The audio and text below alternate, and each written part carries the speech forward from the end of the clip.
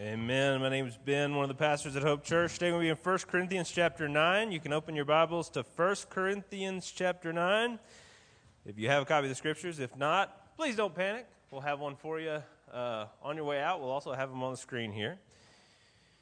Here's an obvious question. Should we wear a mask in public places? I'm wearing one right now. Can I tell you how excited I am about it? I have to communicate to you, and you're in the experience of preaching the gospel to white people and people of different cultures and people in America, you have to keep them engaged. And if you take away half of my face, I've got to compensate. Fortunately, I've got a great body. I can move with a lot of fluidity. Hopefully, I keep you engaged while we continue to talk about this. There's a big question.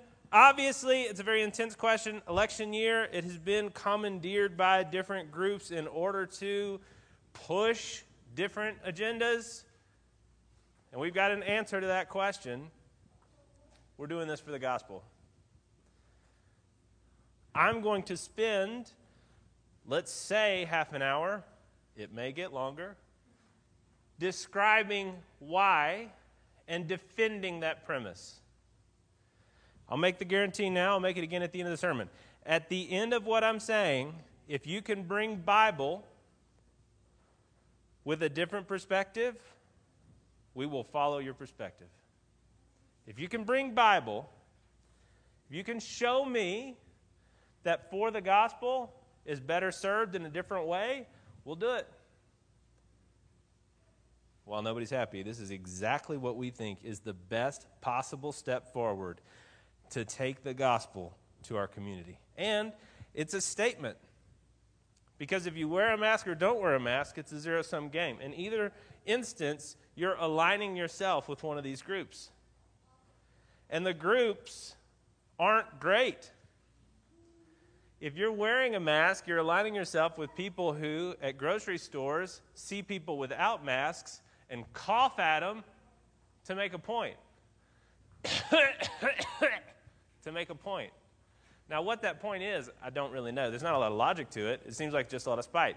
On the other hand, the people who aren't wearing masks, I read about a county commissioner in our very own Paiute County in Utah who compared Governor Herbert signing an order in the county that people wear masks to Hitler. I don't know how appropriate that is. It seems a little extreme. And we can all get intense. We can all get carried away. You're trying to make your point. You go to the top shelf, whether it's coughing in a mask at somebody or comparing our governor to the leader of the Third Reich. I was somebody who had to give a speech at high school graduation, class president, no big deal. And as I gave that speech, I'm embarrassed by it. I just trying to make a point, you're trying to be heard. I said, hey, this crowd has a lot of potential. In this crowd could be the next Lincoln, but in this crowd could also be the next Hitler. And I said that with 1,000 people looking on. I'm sure a lot of grandmas weren't real excited about it. I'm embarrassed that I made that statement. I hope that others who have maybe gone a little further than was reasonable will at some point be embarrassed by the way that they've represented their position. But how people in the community act is their business before God. How we act is our business before God. And we do have a great deal of material to understand the best way to process these questions. I think the single best text for us today is 1 Corinthians chapter 9. So that's where we're going to go. 1 Corinthians 9, 19 to 23. For though I'm free from all, I have made myself a servant to all, that I might win more of them. To the Jews, I became as a Jew in order to win Jews. To those under the law, I became as one under the law, though not myself being under the law. Interesting. That I might win those under the law. To those outside the law, I became as one outside the law, not being outside the law of God, but under the law of Christ, that I might win those outside the law. To the weak, I became weak, that I may win the weak. I have become all things to all people, that by all means I might save some. I do it for the sake of the gospel, that I may share with them in its blessings. These series of verses are from a guy named Paul, and yet they are God's word. They are inspired by the Holy Spirit. They are given by God. They are contained in what we call a Bible because it's God's word to us. And God, in his creativity, has used a very specific letter written by a specific man to a specific church to encapsulate his wisdom for his church. This guy, Paul, wrote a letter to a church that he had planted in a real place called Corinth. It's still a place. You can still go there. And Paul's reputation in that place had been decimated. Others came in behind him. They began to ask questions, make accusations. They split the church, and now there's only a small subset who continued to see Paul as an authority or a good guy. They came in behind Paul, and they said, this guy's wishy-washy. He's a waffler. He's different around different groups, and he doesn't even get paid for his work. Now, you may say, that doesn't sound that impressive. Wouldn't it be a good thing for Paul to do what he does and also be free? Maybe. But Rachel and I were talking about this week. Would you want to get surgery from some guy who was like, no, I don't get paid to do it? I do another job, but if you want me to. Why would they follow such a gutless man? A waffler. So in this letter to the church in Corinth, Paul is responding. And he's showing them that he does have a true loyalty. He's got a reason behind all his actions, and that one reason, that one goal, that one mandate rings the same note no matter what the situation is. He's a handyman. His one goal is to fix things, and sometimes that means taking a hammer and bashing it. That means sometimes taking a light hairbrush and just delicately painting. It means sometimes taking a wrench and screwing something in tight. But while he's doing something different, all these times he has one goal. Paul's a driver. He's got one location that he's going to. Sometimes he goes left. Sometimes he goes right. Sometimes he goes fast. Sometimes he goes slow. Sometimes he puts on traction control. Sometimes he takes it off. But he's always going to one location. Paul's a doctor. Sometimes he puts heating pads on you and gives you sleeping pills to make you happy. But sometimes he cuts you like a fish because you have to do what you need to do to heal the patient. There's always one note. And we do everything we do to speak the gospel so that some of these people can come to know God forever. Now, how do masks fit in? Like everything else, for us, this is not a political issue first. I understand that it has implications. I'm not stupid. But it is first a gospel issue. So let's work through it. Here's what we want to say first. And this is sad, this is crazy, and this is true. We will do anything for the gospel. In the history of the church, you have people like the Moravians, who were missionaries from Germany and sold themselves into slavery to reach slaves in East India. It didn't work out. People in those different areas wouldn't allow them to sell themselves into slavery, but they tried to, and they used their willingness to in order to get into those countries and begin to share the gospel, which led to the planting of hundreds of churches. There are men and women without count throughout history who have sold their belongings, moved across the world, learned a new language, learned a new culture, and then watched as their children lived wildly different lives than the parents did, with danger, loneliness, and exclusion as constant companions. And then there's what Paul did. Acts chapter 16, verse 3 says, Paul wanted Timothy to accompany him. And he took him, and he circumcised him because of the Jews who were in those places, for they all knew that his father was a Greek. I want you to imagine that conversation. Paul says, Tim, we got to get into these Jewish communities. We're going to share the gospel there. Timothy said, absolutely.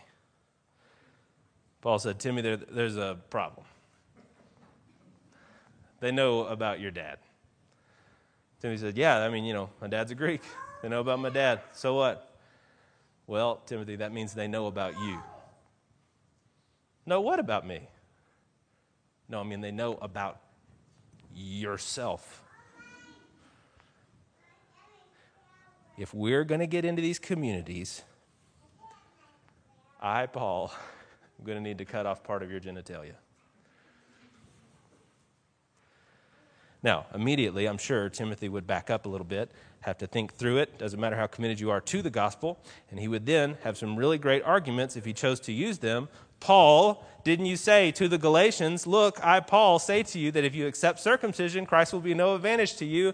And Paul says, listen, you can make a gospel conversation if you want to, but if we're going to get the gospel into these communities, pull your pants down. Now, there's every indication in the Scripture that Timothy submitted to that. I have asked you, Hope Church has asked you this morning to put on a mask to come in. Many of you already had masks on, but we've asked all of you to keep them on and to wear them as you come in. I have not yet asked you to allow me to perform surgery on your bathing suit area. Now, it is without question that we are not asking for something beyond what Christians have done in the past and are doing presently for the gospel. So, let's just establish the principle first. We can talk about how it connects, but we will do anything for the gospel. Point 2, from Scripture, we hate rebellion. If you're a Christian, that word rebellion should always make you cringe. The Christian is the one who remembers with great pain and hopefully daily what their rebellion was before God. My personal testimony is that I grew up with people who preached the gospel well and clearly to me. And I understood the facts of those things, and yet I wasn't a Christian because I said, yes, I'm a sinner like everybody else. And that little phrase, like everybody else, kept me out of the kingdom of God. Do you know why? Because by it, I meant that I'm not really that bad. And the moment that I became a Christian was when I said, no. Everybody's sinned, and I'm definitely part of everybody, but my sin deserves God's wrath. I have rebelled against God. And at that moment, fear went all the way down into my belly. There's an existential terror of seeing that chasm open up beneath your feet and realizing that you're going to fall in, and you deserve to fall in. You cannot go any forward. You cannot go in any way into Christianity without understanding that before God you have rebelled. So whatever else is going on in your world, that's the main sin that God had to kill Christ to forgive you for. It is not easy then for the Christian to go back to rebellion. Here are some verses for you. Titus chapter 3, again Paul, he says, remind them to be submissive to rulers and authorities, to be obedient. And then he puts these sentences together here, these phrases, to be ready for every good work, to speak no evil of anyone, to avoid quarreling, to be gentle, to show perfect courtesy toward all people. Why? Because we ourselves were once foolish and disobedient and led astray, slaves to various passions and pleasures, passing our days in malice and envy, hated by one another and hating one another. But when the goodness and loving kindness of God, our Savior, appeared, He saved us, not because of works done by us in righteousness, but according to His own mercy, by the washing of regeneration and by renewal of the Holy Spirit. You submit because you rebelled and God saved you by his mercy.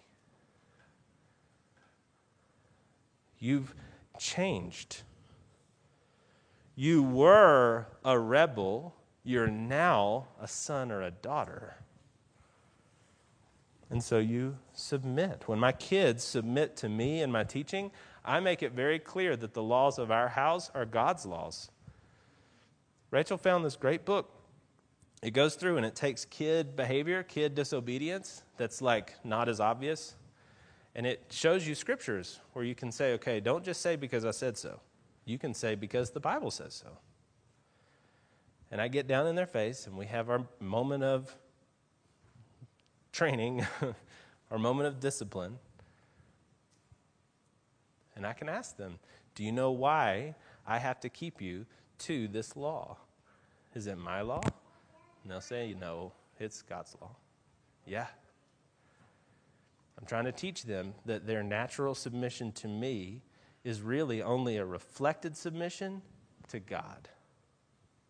When my wife submits to me in my leadership in the home, you better believe it's not because she thinks my leadership is equivalent to God's, but because, as a Christian wife, she is submitting to God and his order within the home of asking me to lead it. It's not because naturally she just wants to do that. It's because she says, I trust God, not you. And well, she should. When I submit to the leadership team at Hope Church, it's not just because I have a deep respect for those men. It's because God has put it together that way. And so, when it comes to the question of rebellion, I need you to ask yourself if you have ever really submitted to God at all. If part of the problem that you have with submitting to anybody else is not that you've just never really submitted to the King of Kings. Of course you're not going to submit to some king, governor, or man. How could you? You've never even submitted to God himself. If you've never bent the knee before that authority, why would you bend the knee before any other? I am not saying that if you take a specific political opinion, you are not a Christian. I am saying that if the posture of your heart is always towards rebellion, you got some serious questions to ask about whether or not you've actually ever submitted to God. So, we'll do whatever it takes for the gospel. We will always hate rebellion against God and fight against rebellion in our own hearts when we see it against his delegated authority in our leaders. And I will gladly rebel against the leaders of this world when they oppose God. So, I hope you have enough Bible in your head to be thinking about instances where men and women disobeyed the authorities that were on earth in order to obey the authority they have in heaven. Perfect example of it. You're going to get to it if you're on the Bible reading plan. You're in the book of Acts right now. You're almost to Acts 5. When you get to Acts 5, you're going to see about Peter and John, how they are a perfect example for us. The leaders in Jerusalem hated the gospel. They wanted these guys to quit preaching it because not only did it steal their authority, it also put them in a bad light because, oh, that's right, they're the ones who killed Jesus. So, Peter and John come in. They're preaching Jesus. They're seeing people by the thousands come to follow Jesus. So the leaders arrest these guys, bring them in, charge them.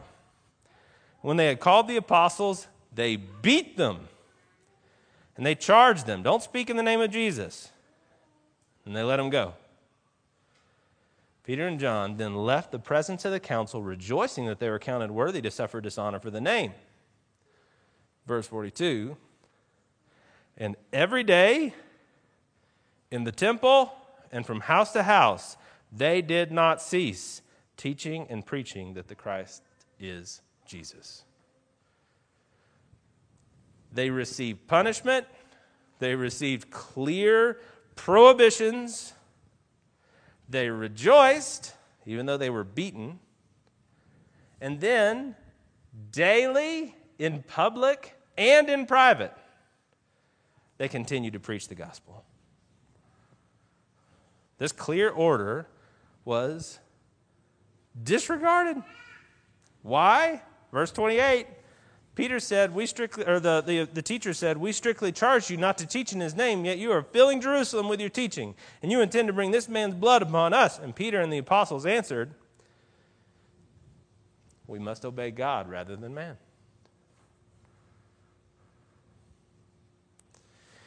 You will have to rebel against local authorities when they rebel against God.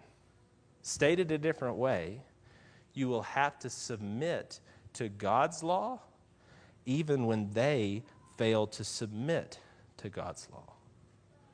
We must obey God rather than man. If the government ever attempts to stop people from obeying God and worshiping God, then we have a God-given command to submit to God rather than them. However, if it is for convenience or pride of the disciples that they rebel, I can't see how that is submission to God. So here's our 3 little points. These are our 3 little walls that we've got to avoid and make sure that whatever position we take includes. 1, we'll do anything for the gospel. 2, we hate to rebel. It's not the posture of the Christian to be in rebellion. But 3, we're going to submit to God, even if it means persecution from the authority of the state. Now, should you then wear a mask? On Monday, when us as a leadership team sat down to discuss this question, we did not have the government's rules. We didn't have any kind of county mandate. We sat down in the room, we talked about whether or not we should start wearing masks on Sundays, and we decided that there are 130 people that have not been back to Hope since all this started. Process that, please. We have not had a single guest at Hope Church that was not a Christian from another church who just hasn't started meeting yet, so they needed a place to come. Praise God, glad you're here. But that's not the guest that we're praying for.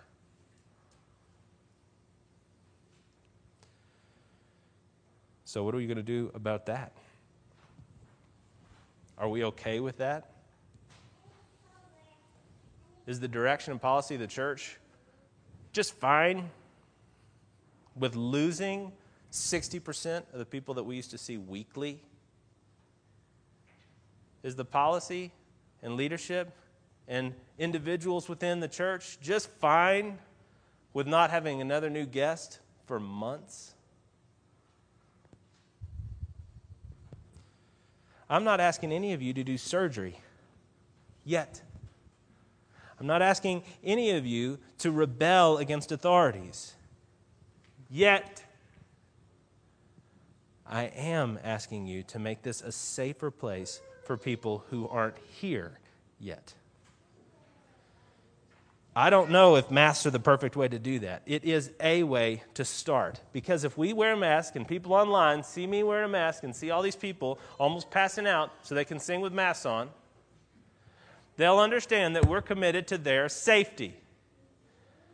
And whether you think it's legitimate or not, they have a question about whether or not it's safe to be in this room because they think they could possibly take COVID home and that it might kill them or mom or grandma, or like the 2 little kids in Tennessee under 10 years old, that it might take out their kids. And you can say that they're wrong, but the fact is that they don't think this is a safe place.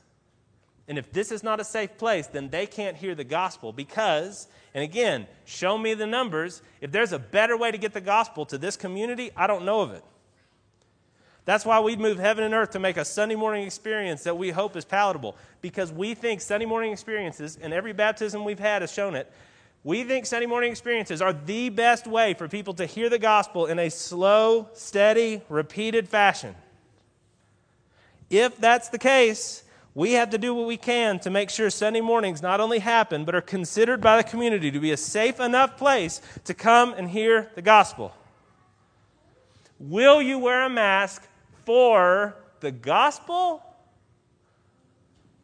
It's an election year. Get in there. Change things up if you want to. But will you wear a mask right now for the gospel? And if perception's not enough, the medical facts are there.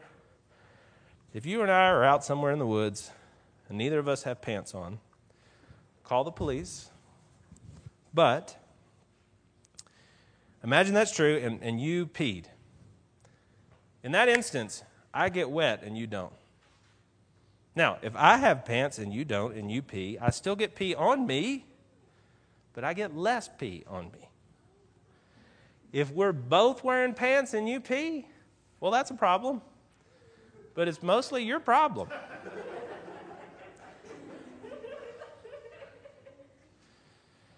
If we wear masks, then your effluvia, which may be a carrier of COVID-19, stays with you. We're not going to say any names. We don't identify a patient zero, but we have had COVID-positive people at Hope Church. There's been instances. They haven't infected anybody. I mean, everything's okay because of the procedures that we've taken and the precautions that we've taken. But it's not just something out there somewhere. At church, the prodigal takes priority. And for that reason, for the 130 who haven't come back and for the 2 million that we've never seen, we're going to do this mask plan. Whether the government said it or not, we were going to do this. And we're doing it because it's the best way we know for people to hear the gospel. Now, the guarantee I made is the same guarantee I'll extend to you again. All week, I would love to have these conversations. That's maybe an exaggeration. I'm willing to have these conversations. I need to know what you're thinking. I want to help you understand it the way I understand it. But if you come to me and want things to change at Hope Church, you need to bring a gospel argument because we're wearing masks for gospel reasons. Does that make sense? And while all of this is hard, and while I hope that you agree with me, even if you don't, please know that I love you like crazy. And our hope is that like Jesus gave up the comforts of heaven to come to earth, then to the cross, then even to death in order to bring us to himself. Just like the families who started Hope Church left much nicer churches to come to a place without a church and sweat and make something happen so that we could be together in this church, you will do things that are uncomfortable in the hope that you can bring the gospel to other people. Maybe it's wearing a mask. It certainly will be on Sunday morning. But maybe it's also taking one of those John Challenge Bibles and handing it to somebody and just speaking. Who knows? Maybe you'll be more bold in a mask. Robbers are more bold with masks. Maybe you will be for the gospel. But just check yourself. Know your heart. If there's rebellion in there, for all your hate for all these people who aren't wearing masks, or against the government for telling you you have to wear a mask, what's your stance before God? Because if that rebellion rises up again and again and again, I need you to ask yourself if you've ever submitted yourself to him and to his plan. If so, as I don't doubt for most of you, then help me understand, and let's together move towards a church Sunday morning experience that makes it as wide as possible for the prodigal, the one who is far from God, to come and to hear and to believe. Lord God and Heavenly Father, I pray right now that you would give us grace. You're the only one who makes perfect decisions. You're the only one who leads perfectly. And yet, we are going to take the decisions that we have to in order to make the gospel as clear as possible for as long as possible. And I pray that you would fill us up as a people with grace, thinking about the love that you've given to us, and fighting desperately to maintain our unity as a church and our gospel witness to the community. We love you, sir. Pray these things in your Son's holy name. Amen.